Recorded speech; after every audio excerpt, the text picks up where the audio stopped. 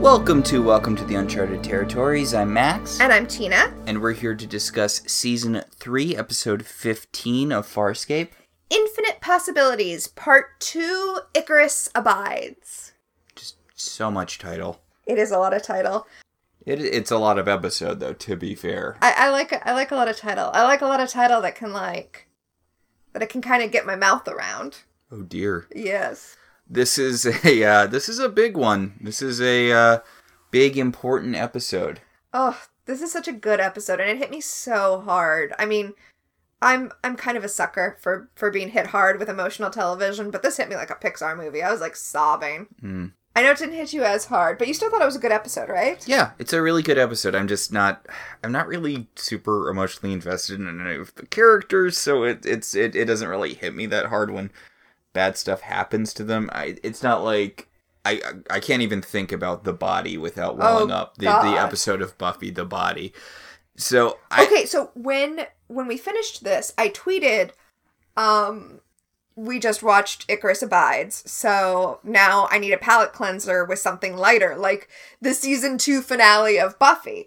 And when I was composing that tweet, for a second I thought about substituting that with The Body from Buffy, because I figured that would be a thing that more people would know, and they wouldn't necessarily know that the season 2 finale of Buffy is when she has to kill Angel to... I don't know, it is a pretty iconic moment if you're familiar with Buffy. I guess so. But the reason I didn't do that is because I was like, no, this wasn't as bad as The Body. No. Oof. Oh. That episode.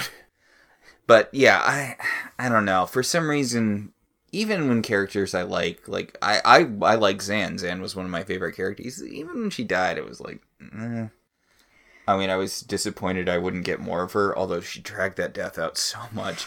I mean, that might be why. She died over, 4 episodes. Yeah. You can't have 4 episodes of a character being dying. This isn't Shakespeare. Well, meanwhile, though, to kind of jump ahead, I feel like John's death speech is one of the most powerful, scripted death speeches. Really? Sorry. Wow! Well, that's okay. We'll get to it. It really, which I know Farscape dabbles with this a little, but honest to God, more than anything, it reminded me of Dorothy saying goodbye to everyone at the end of Wizard of Oz. Okay. Oh, I meant specifically the stuff he says to Aaron, not the, saying goodbye to everybody. Oh, not this bit where he gets to say goodbye to everyone individually except Stark, because screw you, Stark, I guess. Well, Stark, ushered him into... Yeah, Stark showed him the thing. But, honestly, and Stark's not in a ton of this episode, but I do really like that it kind of, the way it plays on his past a little bit. Mm-hmm. He uses subterfuge in this episode, and part of the subterfuge is that he talks about being a Bannock slave, which he, as we mentioned last time he talked about that, he no longer is a slave. It is subterfuge, but it also kind of ties into a running thing with his character where he has this sort of subservience to him. Oh, I thought you were going to say, and I was going to wait till we got to it, but I'll just mention it now and then we'll go into it a little more then. The Stark's underrated quality, which is he's really good at making plans. He came up with the plan for the Shadow Depository. When they were being interrogated, he came up with the, I will be the one who gets dispersed, and then I'll recoalesce plan. And he comes up with a plan on the fly here. He's like... It's why it's a pity he's been wasted on comedic subplots with Rygel. By the way, Rygel was, super dead at the end of last episode, but he's just not this episode. He got better. His tiny little body was impaled by, a giant shard of glass, and it's just not a thing at all this episode. Also, Crace's blindness. Crace was blind last episode. But now he sees. And it's like a throwaway line where Stark's like, so are you still blind? And Crace is like, well, I'm a little blind, but not in a way that will affect literally anything I do this episode. So real quick, something that I'm going to try hard to not make a reoccurring segment on this show. The subtitles! The subtitles before the recap are the previously on Farscape. And it's Stark who says the line previously on Farscape, but it's subtitled as Crace is the one saying it. Which, just to add on, it's subtitled Crace. Not Bylar, which Not Bylar, which it was last week! Who's doing these subtitles? Honestly, I had no idea who it was, just because Stark says all of his lines at an 11 all the time, and it was just a normal voice saying, previously on Farscape. Also, the way it's mixed, like, the previously clips are already playing, so there's somebody speaking over him saying previously on Farscape, so I guess it's easy to miss. It's just, look, when captions are bad, it's an accessibility issue, even though this particular instance is not. So as a reminder, last episode, the aliens that put the wormhole knowledge in John's head sent a guy who's like, hey, we used wormholes to find a safe space for all of our species except me. I'm here to make sure you're not blabbing about wormholes to everyone, even though you don't actually have access to that technology. It's just locked in your head. And even though if we didn't want you blabbing about wormholes to everyone, we could have just not put it in your head. But we noticed that someone's using wormholes, and John's like, oh, that's probably that lady I gave all of my wormhole knowledge before I met you, the mechanic lady. Furlow. It's probably her. Let's go see what's up with her. And what's up with her is that some space baddies have beaten her up, and she hired some space bad guys that she hired to protect her technology instead beat the crap out of her and started using her technology, which is that's the bad thing about this sort of... Yep. So, turns out that those space baddies were working with those, like, dragon guys. The Scarens. The Scarens. And now the Scarens are sending a dreadnought to Furlow's planet to blow the crap out of everyone and take the wormhole technology so that they can more efficiently conquer the universe. So, to fend them off, Jack, the ancient alien, is going to unlock the wormhole knowledge in John's brain so that he actually has the knowledge consciously and not just subconsciously. But before he can do that, John tells him, wait, you should know that there's a neural clone in my head.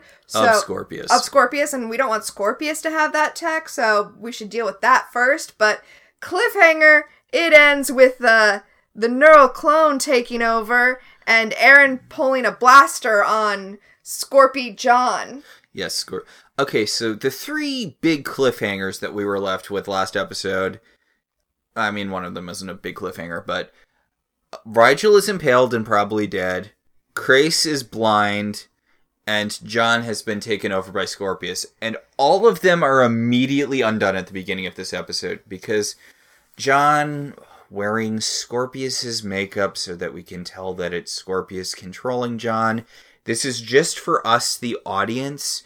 This isn't a thing the characters in the show can see. I had no problem with this when we first watched it. It really bothers me after you pointed it out, because... Yeah, it seems both unnecessary and it takes away from the moment, because Aaron should be dealing with the fact that she has to shoot John. This should be the Buffy has to kill Angel moment, but by putting him in that heavy makeup and that gimp suit, it's easy to see her distance herself from him and be like, no, this is Scorpius, I can just shoot him.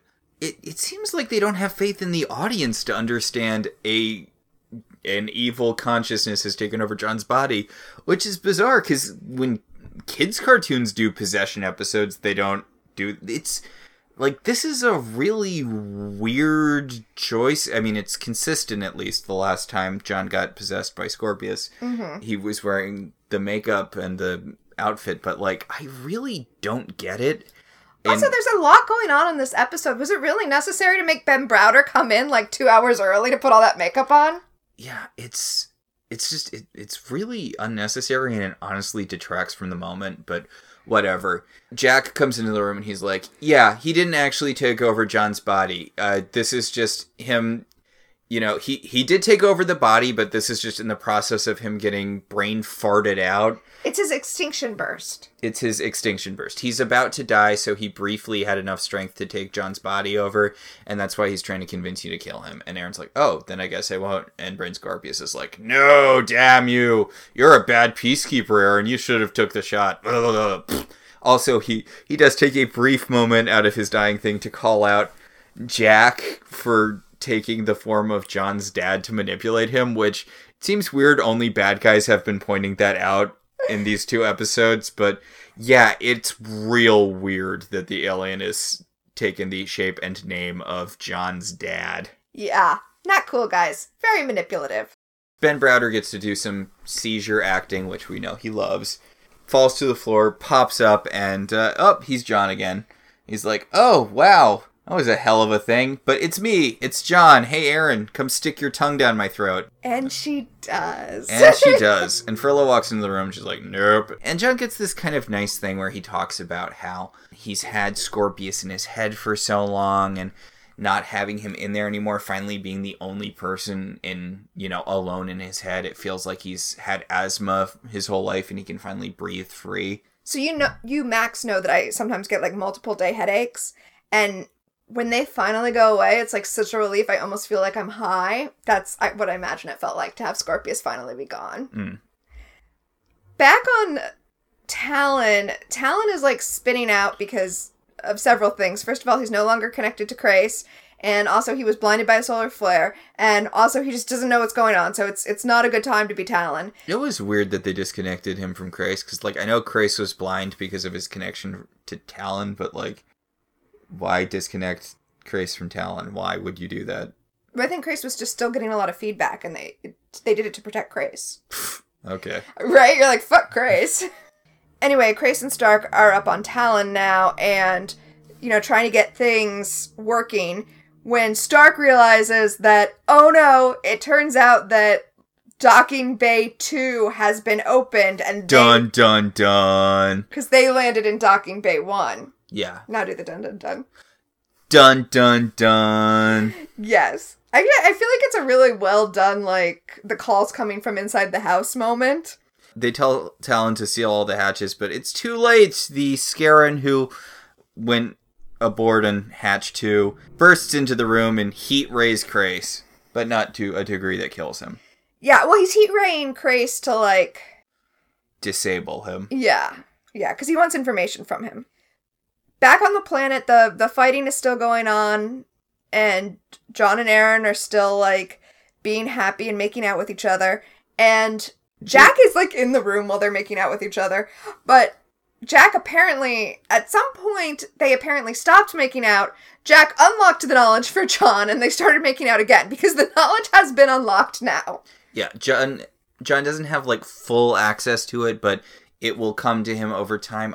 I still kind of don't get the point of unlocking the wormhole knowledge in John's brain, because, like, Frollo knows how to use wormholes, and Jack knows how to use wormholes. Okay, so Frollo knows how to create a stable wormhole. The advance that Frollo had was to create a stabilizer so that you could do wormhole travel without melting, like everyone else has. She even talks about, last episode, going through incomplete wormholes. Yeah, right. But what Jack is giving to John is all of the wormhole knowledge, specifically the ability to create a wormhole weapon, which is not something that Frollo has worked out yet. Shouldn't they just use wormholes to not be here when the Scarrans show up? Wouldn't that just be the logical thing to do? No, because they already downloaded the information from Frollo's computer, so they have to die. Ah, okay. Yeah, so Jack has to give John the wormhole knowledge, and John has to have it because he's the only one who knows how to work the module, and thus can, like, put the knowledge into use on the module. I know it's kind of like a roundabout way to explain it, but they do try to explain why it's necessary to unlock it in John. In this very specific set of circumstances, it is necessary for John to have this knowledge. But I also feel like Jack has just decided that this is something that needs to be done for John. Jack says that the ancients would kill them both if they knew that he had done this. And I don't know, it's got a real Prometheus bringing fire to man feel for me. I feel like the fact that Frollo developed it, the Scarrans are downloading it, like, I think Jack realized that, he couldn't unring the bell. He couldn't, no matter how many people he kills, he can't put the wormhole knowledge back in the can. And so he's giving the knowledge to John, a person who he, at this point, knows to be trustworthy with that kind of power. I feel like that's all, like, unsaid, but I feel like that's kind of what's going on here. Yeah, I guess. I mean, it doesn't matter. These characters aren't making it out of this episode. Jack doesn't need to have good or clear motivation. I don't think he even makes it to the halfway point. Yeah, I don't think he does either. But yes, the knowledge is subconscious for John, and it's just going to come to him in flashes, like the Intercept in Chuck. Or like the law knowledge that Jane has in Drop Dead Diva. The way the Intercept worked was just such a good plot thing. I think we might have talked about this when we talked about soft reboots right before season 7 of Once Upon a Time. Mm-hmm. But Chuck was one of those shows where it had a really great ending, and then it got like 2 more seasons. Which were awful. The season where they thought they had been canceled, and then it ends with him unlocking not just the Intercept, but the second computer. Yeah. That lets him, like, actually fight. Yeah. But the problem was, because that was kind of shot to be the ending, it made him too powerful for the show to continue as it was with that knowledge. So it was very awkward. Anyway, the point is, when Chuck says, I know Kung Fu, referencing The Matrix, just stop watching. Yeah. So what were we talking about? Right, anyway, so now we're on Talon. Yes, we're on Talon, and the Scarran is interrogating Crais. It's like, you're a peacekeeper. And he's like, I'm not a peacekeeper. And it's like, no, you are a peacekeeper, and this is a peacekeeper vessel. And Crais is like, not a peacekeeper vessel. And former peacekeeper, stolen ship. He doesn't say that. Stark does. I love how much Stark takes over the situation by being a supplicant. He's kind of very much playing into the way people underestimate people they think are lower than them. Mm-hmm. Because he goes up to the Scarran and he's like, hey, so I'm this guy's slave and I hate him, so I'm going to give you all of the information. He is technically telling you the truth because he's not a peacekeeper. He was a peacekeeper and then he got fired for stealing this peacekeeper vessel. And you definitely shouldn't try to hook yourself up to it. Wink. You can't tell that he's winking because he only has one eye. So, yes. And the Scarran uses the heat truth serum on Stark, which I'm pretty sure just doesn't work on Stark because his biology is that he is a star with a metal mask on it and then a fabricated fake body to haul the mask around. Yeah, like his meat suit is literally nothing. He it's a way for the mask to get from point A to point B, and the mask is just a place for the star to live. Yeah. So back on the planet, John is trying to modify the module, and he's like, I still don't feel anything. And Jack says, okay, well, I need something to dampen the oscillator. And John's like, oh, here, you can use this. And Jack's like, how did you know that? And John's like, oh, hey, it's kicking in! I like the way they did that. It's very father and son working on a car together. Oh my god, it totally is. That's totally the vibe of this scene. We get a reminder that what are they called? Charids? Yeah, the Charids are coming, and Rigel pops up and he's like, oh, it turns out that getting impaled isn't deadly to my species at all. Haha! Aaron, come in, I need backup. So, when we see them from the back, by the way, they have this mask, and the way their hair is done... It's a Predator thing. They look like Predator. Yeah, I just wanted to point that out. Anyway, when Aaron comes in to, like, help out Rigel, she's like, you're gonna be okay, and he's like, I know! I want to get back in the fight! And, I mean, he's a genocidal monster, but also he knew how to get, Aaron to respect him. Mm. Which is interesting because the last time Aaron and Rigel were really teamed up, if you could call it being teamed up, or maybe it wasn't the last time, but the time I'm thinking of, is Thank God It's Friday again, where Aaron had to heal him. So that he could pee on people. Yeah, but that was the episode where Aaron stepped outside of her comfort zone and became a scientist, and this is Rigel stepping out of his comfort zone and becoming a soldier. It's just a nice parallelism. So... John is trying to feel out Jack in the thing because he's like, okay, so we're basically building a bomb to kill the Scarrans that have the wormhole technology up to whatever point. But where exactly are we going to stop? Are you going to kill all the Scarrans? Are you going to kill me? And, you know... He says, are you going to kill me? Aaron? And Jack says, Aaron's not a threat. Which is such a non-denial denial. he has a moment with John where he's like, I'm not going to kill you, John. You are my human meat son, and I am your tiny cricket dad. You don't have to worry about me. I have no ill intentions towards you. I'm sorry. I don't care about this relationship at all. Like, it's nice that they're trying to set up Scar John with his own little daddy feelings resolution thing before he dies, but that's interesting that you see it that way, because you're the one who brought it up, and I can only really see this relationship as manipulative. Even though I said that the Ancient is like in a Prometheus role, and I do believe that, but I still think that the appearing as the father thing is manipulative, and any feelings, any paternal feelings that John feels are not earned, but not earned diegetically, because this is an alien manipulating him. John is getting fooled again, to borrow from the title of that other episode. So John goes off with Aaron, to leave Jack alone with Furlough. And the ship, and the module. Which he's completing, the thing to turn it into a bomb.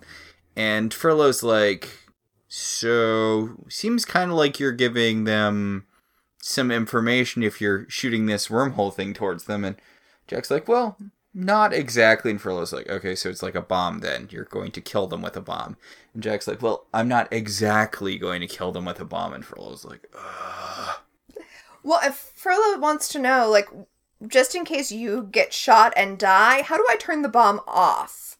And Jack's like, no one needs to know that, because the bomb's going off, and if we all have to die with the bomb going off, then we have to die with the bomb going off. And once the bomb goes off, everything that was part of it's going to be basically incinerated. So this is how we know that nobody's going to be able to go through the wreckage and recreate the wormhole stuff. Jack has, like, covered all bases, as it were. And Furlough doesn't want that, because when the bomb gets obliterated, she's not going to be able to reverse engineer the wormhole bomb. So... Yeah, she did lose all of her wormhole knowledge last episode when they blew up her computers to stop the Scarens from hacking them. Yeah. Oh, well, although she did say a lot of it was in her head. So she's like, you know what? I made a deal with the Scarens. I'm actually going to kill you and sell this to them when they get here. So, yeah. And then she kills Jack. I do like that Jack's like, no, I don't believe you're going to do that. And he turns around and she immediately just shoots him. Yeah. It's funny how much she was so intimidated by him last episode. And now she's like, nope, it's fine. I am no longer afraid of cricket aliens. Would have been a good time to use some of that brain magic of yours, Jack, but... So the Charids arrive so that they can make the deal with Furlough. And one of them takes off his helmet, which I bring up just because the Predator-looking hair is a piece of the helmet, not his hair. Yeah, weird choice.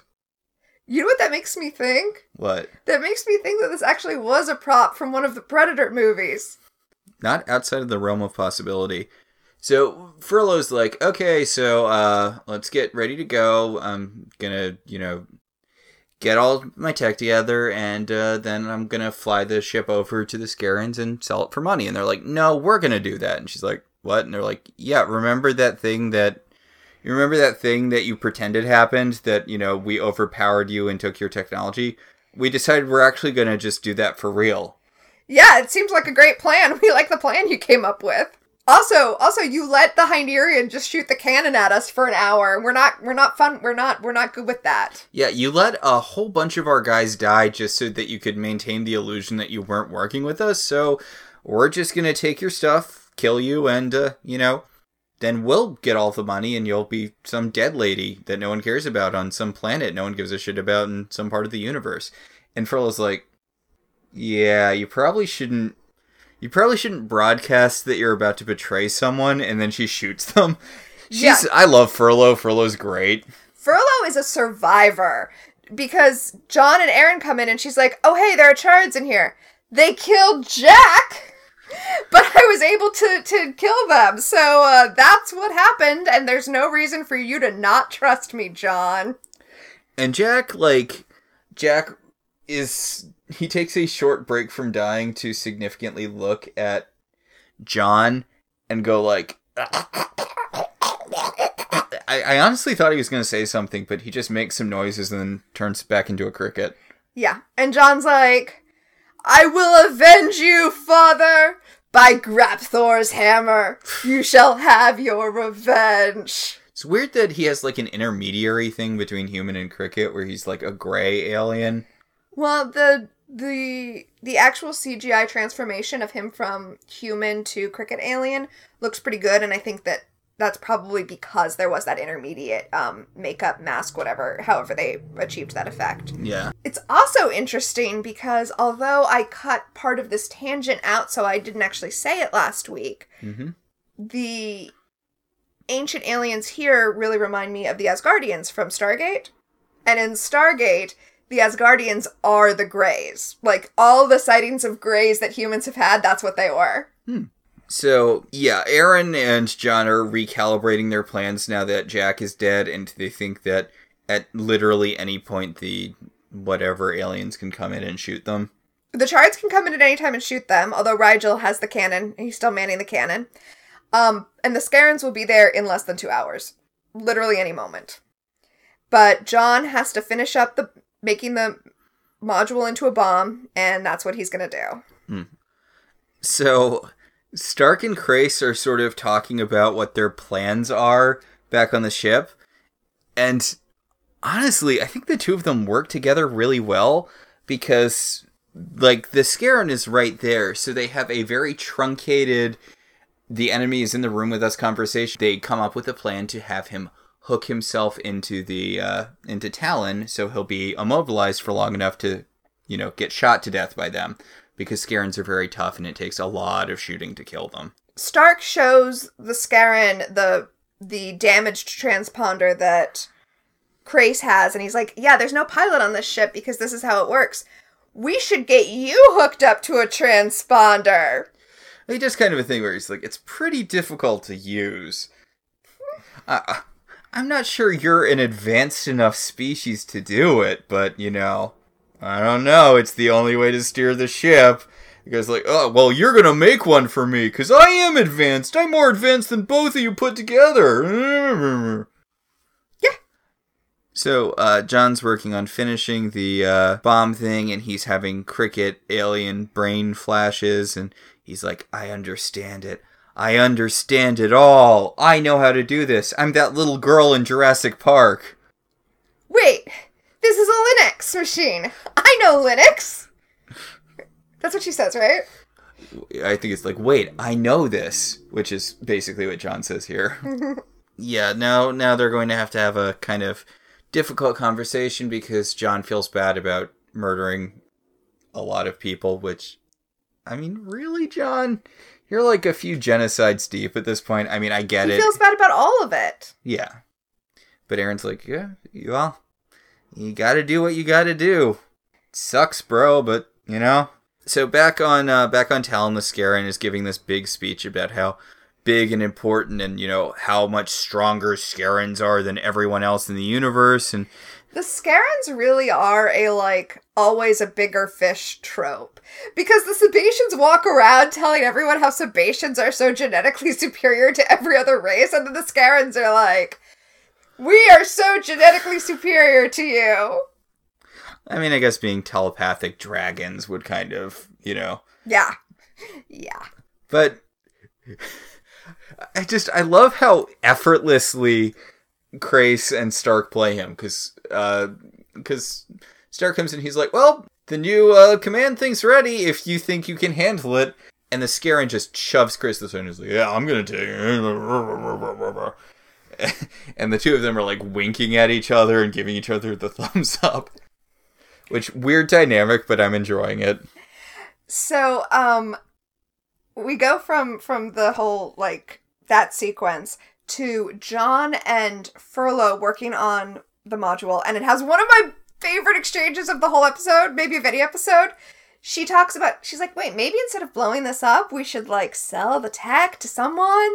And he says, Furlough, is money the only thing you care about? And she says, how much sex can you have? And John says, I don't know. I haven't maxed out yet. Honestly, this is really why I wish Furlough was in more episodes. She's got such a great natural dynamic with a lot of the characters. Okay, so, especially John, but... So when we talk about this, multiple people have let us know that we should watch the series Kath and Kim because it was created and is starring the actress who plays Furlough. Mm. So we should give that a shot. And shout out to all of the people who have told us that. We do appreciate advice like that. Yes. I always need to know another show to watch. So Furlough's like, what if we just sold it to like peaceful people? And John's like, look, I am against selling this 100%. There's nothing you can say that will convince me that selling this is a good choice, a good thing to do. And Furlough's like, okay. Well, first she's like, wait, what if we kept it and made other people pay us to not give it to their enemies? The Mr. Fantastic thing. There's a thing in Mark Waid's run on Fantastic Four where Reed Richards talks about how cosmetics companies pay him like not to release certain technology he's created that can like get rid of acne instantly and stuff. That's pretty messed up. That's one of the things he uses to fund the Fantastic Four, but it is pretty messed up. Wow! You know what else is messed up? What? Furlough pulls a blaster on John and is like, alright, I'm taking over now. And I love this. When she pulls the gun on John, she has him take off his goggles and crush them because she figures he can't chase her because she can go out into the desert and he can't follow after her. I think that's so smart. So, John goes chasing after her, basically like with his eyes closed, and runs to a Jeep or whatever that's out in the desert. And Aaron sees him and goes after him, and yeah, he's just raw dogging that son. That doesn't seem healthy. Spoiler alert. Mm.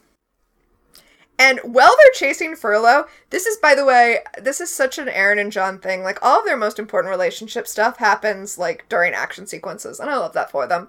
But Aaron's like, hey, by the way, you have wormhole knowledge now, right? So you can go back to Earth? And he's like, yeah. And she's like, I think I want to go to Earth with you. I think that's what the decision I've made. I'm gonna go to Earth with you and be like your weird alien girlfriend. I thought the reason John needed the glasses was to see. It's really weird that he just has his eyes open, because that's why Aaron was blind for most of the last episode they were on this planet. It's why Chris was blind last episode! Yeah, I don't get it. No, you're right. He shouldn't be able to see. Maybe it's all those wormholes in his head. I'm just going to say it's all the wormholes in his head.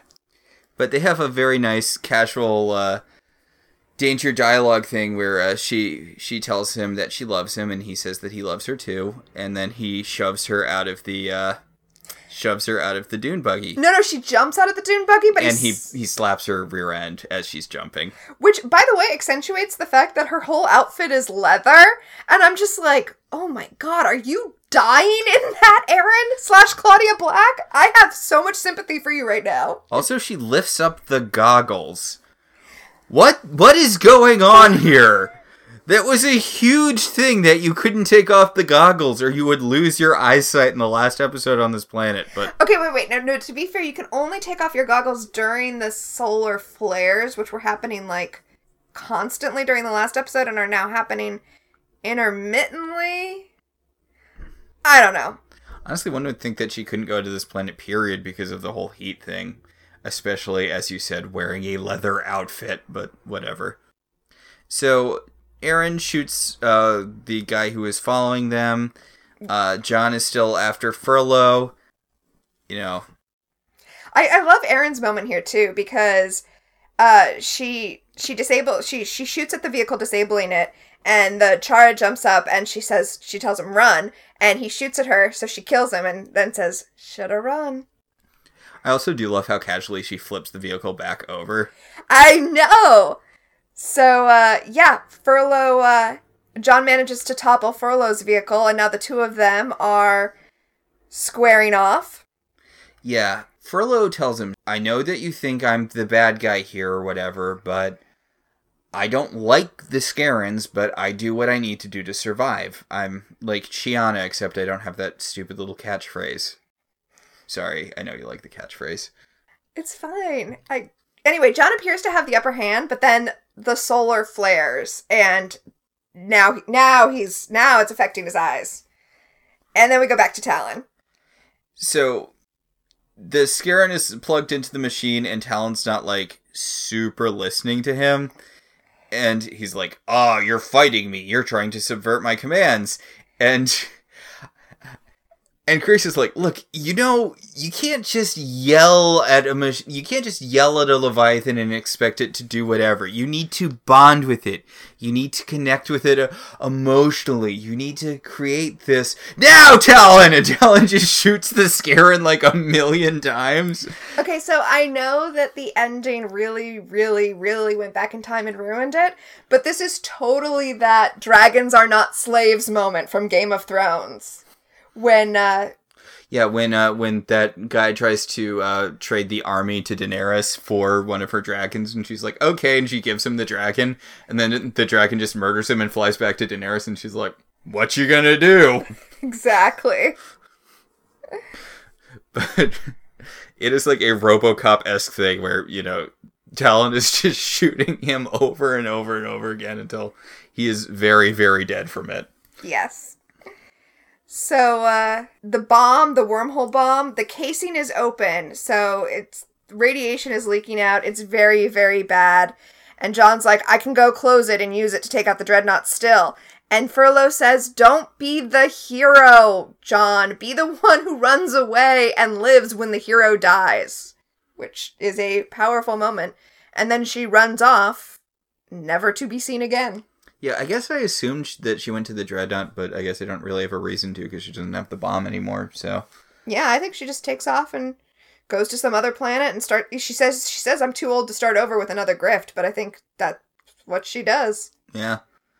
So John goes over, he fixes the bomb, he gets a very, very big dose of radiation, and, yeah. Yep. I do kind of like the casualness of this. Like, this is a thing that you would expect, like in Star Trek or whatever, Captain Kirk would get, and then it would just be a thing they have to solve by the end of the episode. But the radiation poisoning. Yeah, the fact that John does this, honestly, very simple action, and it's like, but that's the end. He got a fatal dose of radiation doing it. Yeah. The randomness of this death. Like, it's both a heroic sacrifice and a random, meaningless death. And that makes it more powerful. So, I didn't watch Supernatural. Like, I watched the first 3 seasons of it or so. You've seen more than I have. But, do you know how Supernatural ends? Yes. Yeah, the angel goes to super hell. Okay, but the episode after that. And then, like, he marries his car in heaven? Yes.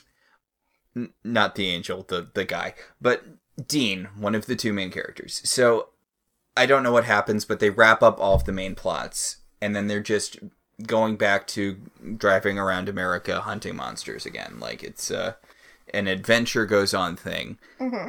And the episode where they're like, okay, this is just, we've wrapped up all of the main plots, now we're going back to just hunting monsters. Dean randomly gets killed by a vampire.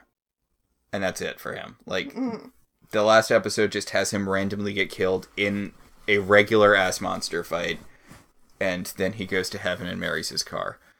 Oh, it's like in Buffy that's not obviously how Buffy dies, but when she has the discussion with Spike about how there's not like a way Slayers die that can be avoided. It's just one day they're just that tiny bit less on their game than they need to be, and they get on the wrong end of a vampire. Yeah. The episode where Buffy talks to him about how an ordinary vampire was able to kill 2 Slayers, and he's just like, "Look, I got lucky. That's the secret. I was a little bit faster that day. I caught them off guard, or I caught them at a weak moment, and that was it. They killed hundreds of other vampires. I just happened to be the one that got lucky twice." And again, just all you need is one bad day. Mm-hmm. So, John is having his bad day. Mm-hmm. And he's got the module all fitted out, ready to go take out the Dreadnought. And he tells Crais that Talon should boot up, Talon should boot up and starburst out of there. And Crais is like, yeah, we're gonna stay. We're gonna stay and watch your back. That's our plan. We're gonna be waiting for you when you come back from this. And John's like, there's a really, really good possibility I'm not coming back for this. And Crais is like, I hunted you for a really long time, and I believe in you. I think you're going to return to us, which is a nice moment between the two of them. Yeah. John even says, Crais, don't go making me start liking you. Also, look how much all of these characters have grown. I mean, most of them aren't here, but actually none of them are here who cut off Pilot's arm. But look at how this show has evolved, right? Originally, it was, these are explicitly not found family. They will cut off Pilot's arm if they need to. And now, Crais, the guy who was chasing them across the universe, is like... This show's Zuko. Yeah, exactly. They're doing their dragon dance now. But John, getting the, whatever it's called... Module? The module set up, he falls off it, and Aaron's like, okay, something's wrong. You seem unusually weak. And John's like, okay, so I didn't want to bum you out or whatever, but I got a massive amount of radiation poisoning, so I'm going to die. Aaron's like, you have to stay here and figure, and cure yourself while I run the mission. And John's like, you can't. I'm the only one who can run the mission. And Aaron's like, so you're going to sacrifice yourself for everyone? And he's like, yep, that's me. That's what I do. And she's like, well, you could teach me, and, we could try to find a cure. And he's like, no, it's... This is my bad day, Aaron. Not to go back to Buffy? No, actually, not to go back to just another pop culture but what this really, really reminds me of is Jean Grey becoming Phoenix.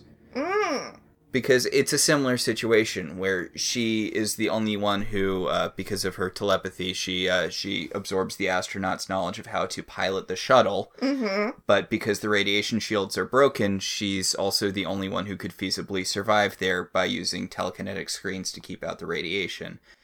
Even though she knows that she's probably going to die doing it.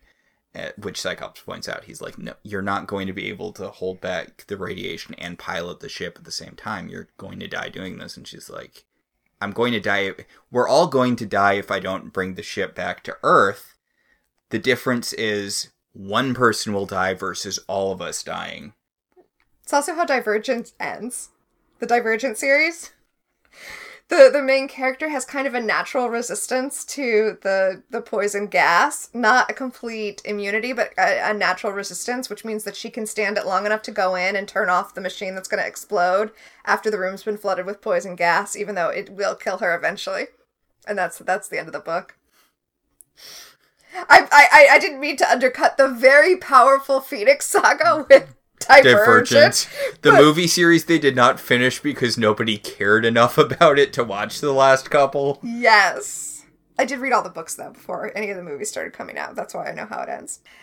Anyway, on Talon, Crais tells the Dreadnought, because John says that he should try to herd him towards the wormhole that John is going to open up. So Crais contacts the Dreadnought and is like, if you approach us, we will destroy you. And he's just baiting them. But I love Stark just turning to Crais with a straight face and saying, they must be terrified. You know who actually works as a comedic duo? Crais and Stark? It's weird that they both kind of become the straight man around each other. I think it's because they're both always at like a 12, but in different ways. Yeah. So weirdly enough, they are kind of the straight man playing off each other, but that also makes them way funnier together. Yeah, they like balance each other out in a really great way. Anyway, so Erin's placing explosives all over the place because she's gonna blow up all of the rest of the possible wormhole tech, but she's clearly affected by, her knowledge that her boyfriend's about to die.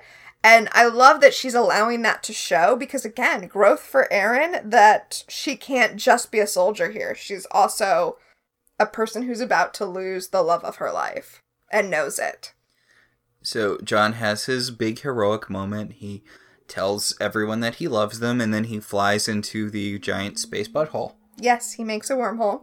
And Talon does what he needs to do to get the dreadnought to chase him towards the wormhole. So the building on the planet that had all of the wormhole technology, that blows up. Rigel, I guess, is fine now. Yeah, just nothing. Impaling means nothing to him. He's fine. So he and Aaron escape the building as it's blowing up. Very, very action movie. Talon continues to draw the dreadnought into the wormhole. The dreadnought gets blown straight to hell. John has... I'm not saying he's milking it, but he has like 3 separate goodbyes with everyone. He had his goodbyes before he got onto the ship, and now he's having a goodbye as the wormhole connects to a star, and the fire energy of the star comes and burns up the dreadnought. I do like that he says that it's for Jack, because he never found out that Furlough was the one who killed Jack, so... Oh, yeah! He did never find that out. So, yeah, he basically creates a wormhole that is touching a star, and then the star energy comes out and encompasses the dreadnought, and we see what a powerful weapon wormhole weapons are. Yeah, it destroys the dreadnought. It takes it out. I feel like this really raises the stakes for essentially the rest of the series, because this is what everybody is fighting over, and these are the stakes, right? The Scarans might get this technology, the Peacekeepers might get this technology, no one should have this technology. Stark, witnessing the destruction of the dreadnought, says, I have no prayer for this. I mean, it's a really good line, but also you accidentally caused a genocide that one time of innocent people. Oh my god, that's so not Stark's fault. I know. That's why I said accidentally. Honestly, it's more John's fault than anyone's. Yeah, John accidentally caused it by putting a time travel goggle on a being who is made up of energy and death. Yeah, not great. So Aaron is very, very sad because John is dead. But then he comes on the radio, and he did not die in the explosion, which is great, except that he's going to die of radiation poisoning in like 10 minutes. But now they get to say their actual goodbye. As you said, John is getting his 3 goodbyes here. The goodbye getting in the ship, the goodbye over the radio, and now his goodbye in person. Who is he, Zan? But I like that he gets his goodbye. I really feel like his goodbye is well written. And again, I brought this up last week, but Aaron cries. And again, this is something we wouldn't have seen from season 1 Aaron. Yeah. So John is in his deathbed. He gets his sort of individual goodbyes with everyone. Mm-hmm. I honestly feel like his moment with Crais kind of hits the hardest, because he talks about how Crais kind of needs to step up and be a responsible guy for everyone now. He's like, look, you need to take care of everyone now that I'm gone. Mm-hmm. Now that I'm going to be gone. Like, I know we were enemies, but that means I know how capable you can be and how determined you are, and I need you to be that determined to keep everyone safe. Yeah, he knows that even though he's not the strongest or the smartest, he kind of holds everyone together. And now someone else needs to do that. Haha, Crais has to be the emotional center now. Ugh. I think it's interesting that they don't really address the whole, you spent a year trying to kill me and now here I am dying on your ship. I just think it's weird that there's no acknowledgement that, like, Crais won after everything they've been through. Yeah, that Crais is not taking any joy in John's death. It was all he wanted for so long, and now that's happening. Mm-hmm. And he tells Rigel that Rigel gets all of his stuff, and Rigel has a moment where he's like, I will think of you often. Like, he can't say that he's sad, but he acknowledges that John had an impact on his life. And, yes. Which... It's the best Rigel can do. By the way, he does have something kind of wrapped around his midsection, so I guess there's some nod to him being bandaged, even though it's outside his clothes. And then John starts dying, doing the unpleasant part of dying that you don't see on TV, where you're, retching and shaking and your body shutting down. and Stark goes down next to him, and he takes off his mask, and Jon is bathed in bright light, and he takes sort of the pain from Jon to, help ease him into death. And the two of them, there's a bit where he's got his hand on Jon's head, and Jon takes his hand. It's very sweet. It's this very intimate moment between the two of them. Mm-hmm. And they don't really say anything. They say no words. Yeah. It weirdly kind of reminds me of when Zan did Unity with Jon. Okay, I was going to say, not the Unity thing specifically, but Stark's thing is that he eases your final moments, but he doesn't ease Jon's final moments. He eases his pain here and then leaves him so that he can have his final moments with Aaron. What he does is he takes Jon's pain, which was Zan's deal. Mm. And then Aaron and Jon have their goodbyes, and this is the part that had me racked with sobs, where Jon says Aaron made him a better person. And again, that's parallelism to Aaron loving Jon eventually, because Jon told her that she could be more than she was born into. And here he is saying, you made me better. And she did. She did make him a better person. He talks about how he's got, all of these regrets, and there are so many things that he wished he did better. And Aaron just she's like, no. Everything you did brought us together. I wouldn't change a single thing that you did.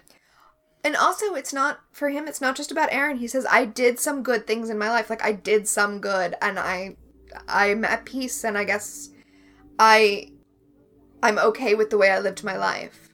Also, he says he would rather be with her, to have been with her and die now than to not have been with her, which is nice. I'm crying now. Talking about it. It's so sad. So, Jon dies, and I really like what they do here with Aaron. Aaron closes his eyes, and then she just lies with his body for a little bit. She pulls up the blanket that's on the bed over them, oh. It's heavy. And then we just go to credits, because that's all there is to do after that. I really like when shots linger just a little bit too long. Because, again, media, movies, TV, these things are constructed so we get the sort of emotional highs of a story. Mm-hmm. We get the climaxes of story beats. We get things in a very narrative package.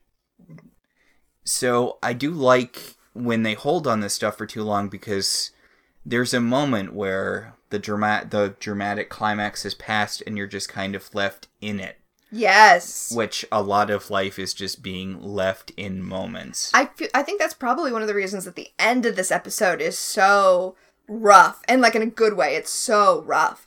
Also, Claudia Black is giving it her all. And to kind of preview what we're going to talk about on our Charmed podcast in a few weeks, a thing that I always remember about Charmed is when I was watching it, talking to the friend of mine who introduced me to it, and her saying that Prue's death hit her really hard, even though she didn't really care for that character, specifically because Holly Marie Combs is such a good actress, and her performance of grief was so good that my friend couldn't help but feel it. Oh, yeah. The season 4 opener gets me every time.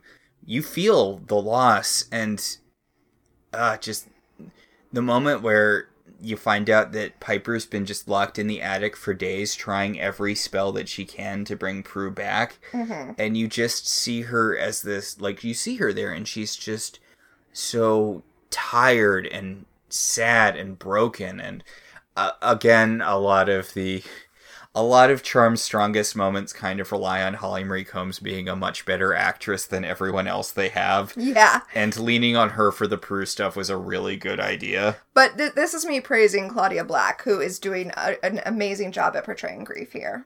And, that is how this episode ends. That's the end of this episode. So I'm assuming now that ScarJon is dead, that we're going to remerge the two groups now? Pretty quickly. Yeah, they remerge pretty quickly.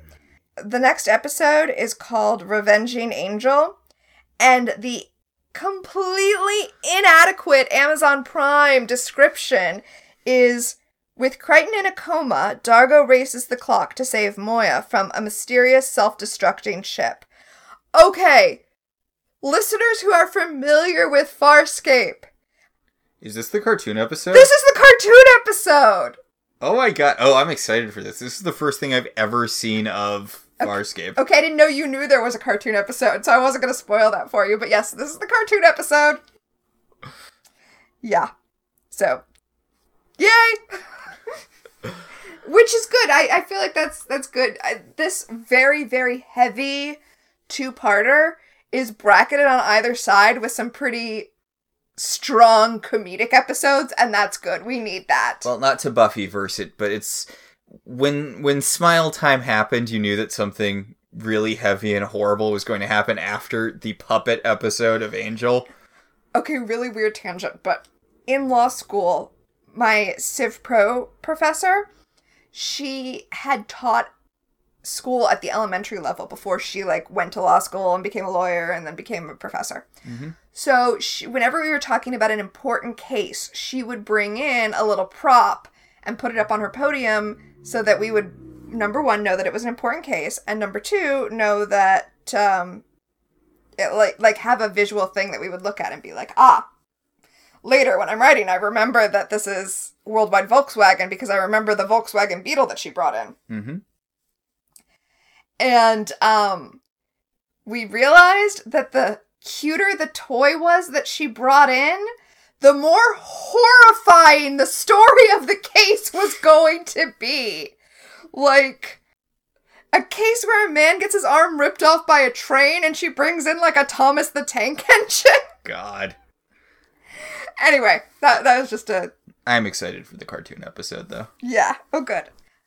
All right, so I believe that will bring us to our segments, which we're going to do for both episodes in this two-parter. Yes. Okay, so the first... And I think the first two segments are going to be a little strange for me, specifically because our first segment is a distant part of the universe, which is where we talk about what world building worked for us. Not a lot of world building in these two episodes. This episode is a culmination, so there's not a lot of new stuff added, right? We're back on the planet that we were on in season 1. We're dealing with Jack from season 1. We're expanding the story, but not the universe. Yeah. Honestly, I don't feel like we're going to have things for the second segment, Strange Alien Creatures, either, because the only new things were the aliens where their armor was clearly stolen from the Predator set. Which you can do so much better. And they looked a little bit like Buffy demons when you took the mask off, so it's like, It's fine. But the final segment is The Wonders I've Seen, which what emotionally affected you. And, I mean, I was crying just now, talking about the final scene, talking about John's death scene. I do really love the final moments, even if I don't emotionally connect to the characters to the degree that you do. The bit where Aaron is just holding John's body and just the sort of long, slow fade on the two of them it's a really strong moment, and it's a strong episode. Yeah, no, this is a top tier Farscape episode. Yeah. It definitely is. And things are getting heavier from here on out. I mean, they already were pretty heavy. Season 3 is referred to sometimes by the name of the first episode of season 3, which is Seasons of Death, and it earns its title. Yep. But I think we're going to leave it there and have a much lighter episode next week with Revenging Angel. So I think that's going to do it for us this week. Yeah, that should about do it. Our show is partially listener supported. If you want to be one of our supporters, you should head over to our website, www.welcometotelevision.net, and click on our Patreon link. We'd like to thank our current $5 and above patrons, Beryl, Patricia, Rosa, Ryan, Maricruz, Benjamin, Kate, Jen, and Dan. If you'd like to support the show in other ways, you could always rate and review us on Apple Podcasts. It helps other people find the show. If you want to talk about this episode, or any episode of any television show, you should join our Facebook group, Welcome to Television. We can also be contacted at I Love TV Zines on Twitter, or at ilovetelevisionzines@gmail.com. So until next time, I'm Tina. And I'm Max. And this has been Welcome to the Uncharted Territories.